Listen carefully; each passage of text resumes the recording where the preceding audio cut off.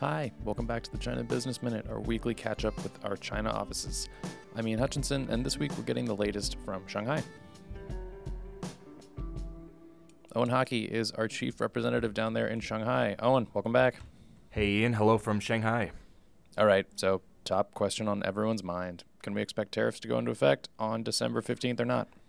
As of today, we do not have any kind of confirmation of a delay for the December 15th tariffs on the $160 billion worth of goods imports from China to the U.S., but that could definitely change. I think what we've been hearing from both sides is that in the discussions there has been some progress.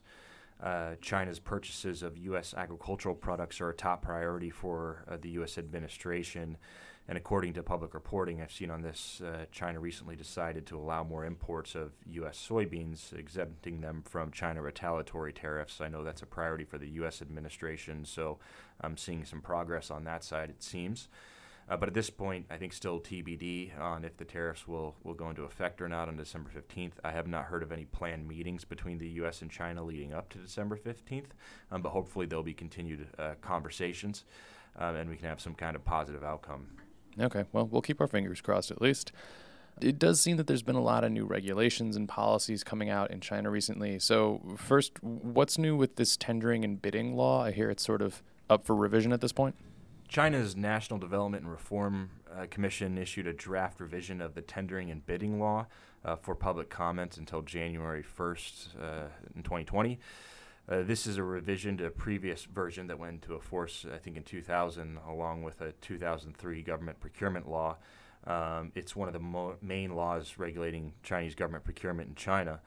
Tendering and bidding policies are important for companies selling here, and the revisions in the draft law aim to address common exclusionary practices that we've seen that would potentially shut out some bidders, which some companies have faced issues with in the past. I think this could help maybe address that as it's implemented. It would also increase transparency in the overall process for bidding and also helps to address concerns about tenders focusing on price alone, and also some issues with subcontracting and a lot of these issues that companies have faced and we've heard about for years are raised in this document. Based on a first look, it generally looks positive and would increase transparency.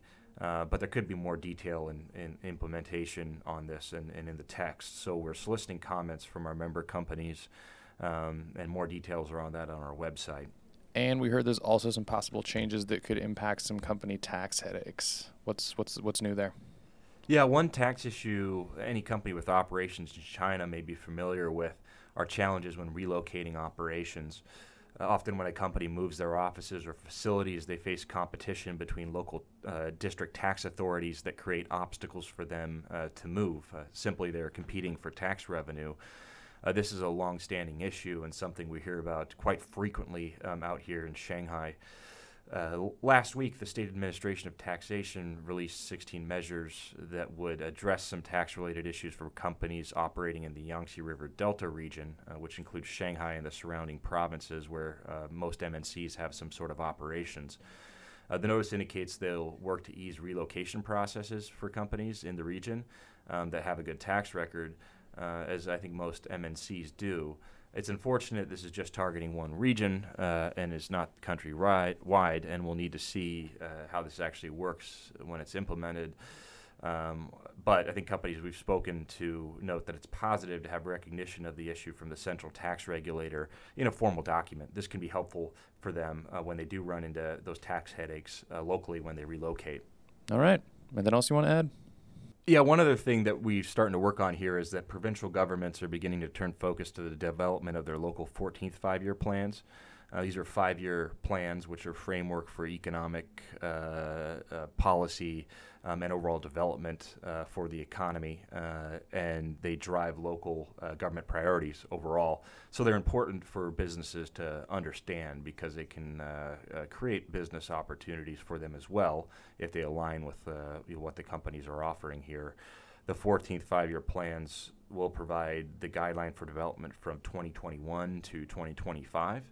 But the provincial governments are already beginning to seek input on what their local plans should focus on, and some are actively seeking input from MNCs. We're beginning to provide recommendations to key provinces and municipalities, and now seems like a good time for companies to look for opportunities to engage and provide their suggestions to those individual provinces, because if you look at the 5-year plans, different provinces, municipalities, and even at the district level, they'll have some of their own priorities that they'll put in there that may align with different industries or different products and services that our member companies are offering. All right, Owen, as always, thank you for the succinct wrap-up of the week. Thanks, Ian. Have a great rest of your day. Again, that is Owen Hockey, the Chief Representative for the U.S.-China Business Council in Shanghai. The China Business Minute is a production of the U.S.-China Business Council, and you can learn more about our work on our website, uschina.org. If you do like the show, please leave us a rating and review. It will help other people find it. And if you know anyone you think might also enjoy it, send it to them. There's links on our page that you can share for people to subscribe to the show itself. Thanks for listening, and we will be back next week.